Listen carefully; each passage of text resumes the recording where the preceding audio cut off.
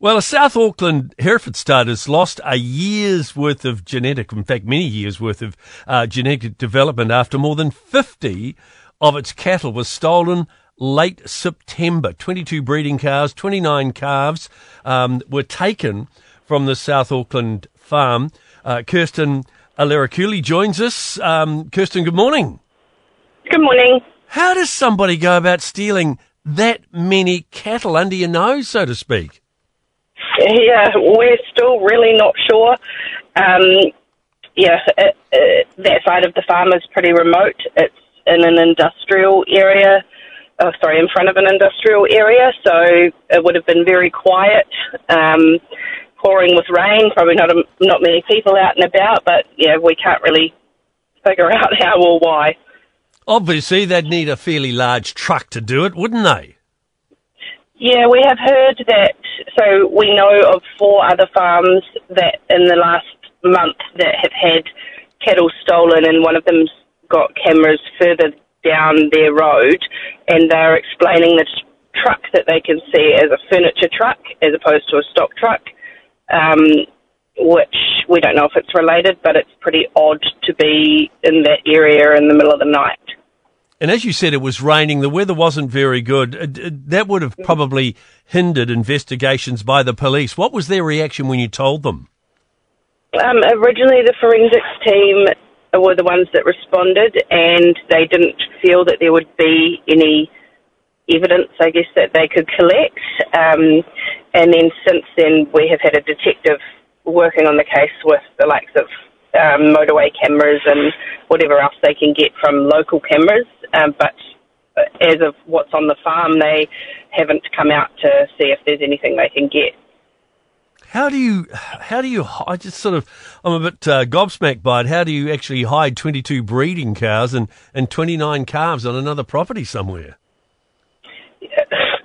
We really don't know. It's just so strange. We originally were told they were potentially taken to Northland and would have been put in the, vast bush block. But now that we know that we're not the only ones, where the hell have they all gone?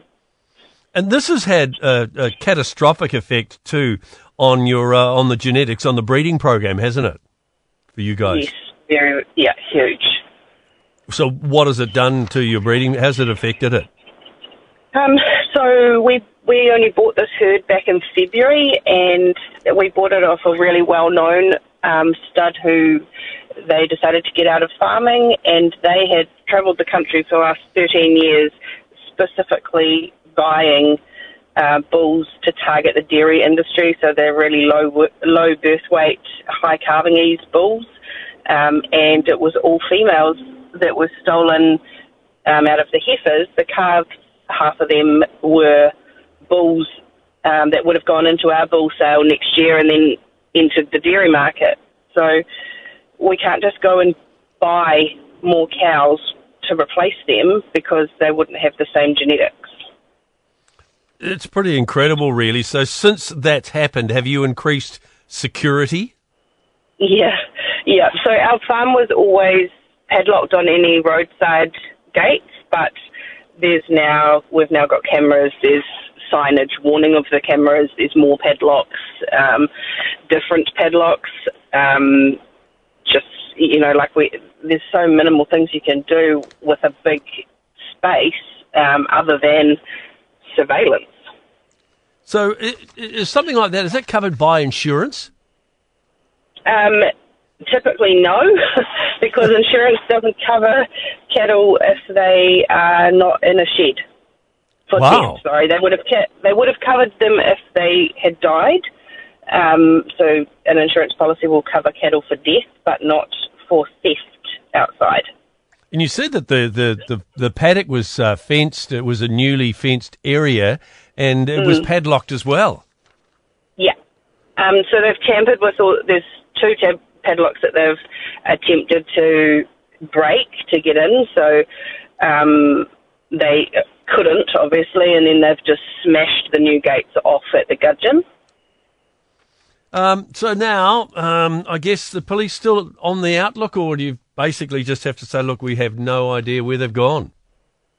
The police have said that they've exhausted all of their inquiries, but I would like new information. We've door knocked all the cameras that we can see from the road on the surrounding roads of the farm of where the truck would have had to go to get out, and so many of them are just decoy cameras or they just don't reach the road. And the two that we can see the footage of, there's nothing on that footage, like the truck mustn't have gone that way out. Wow.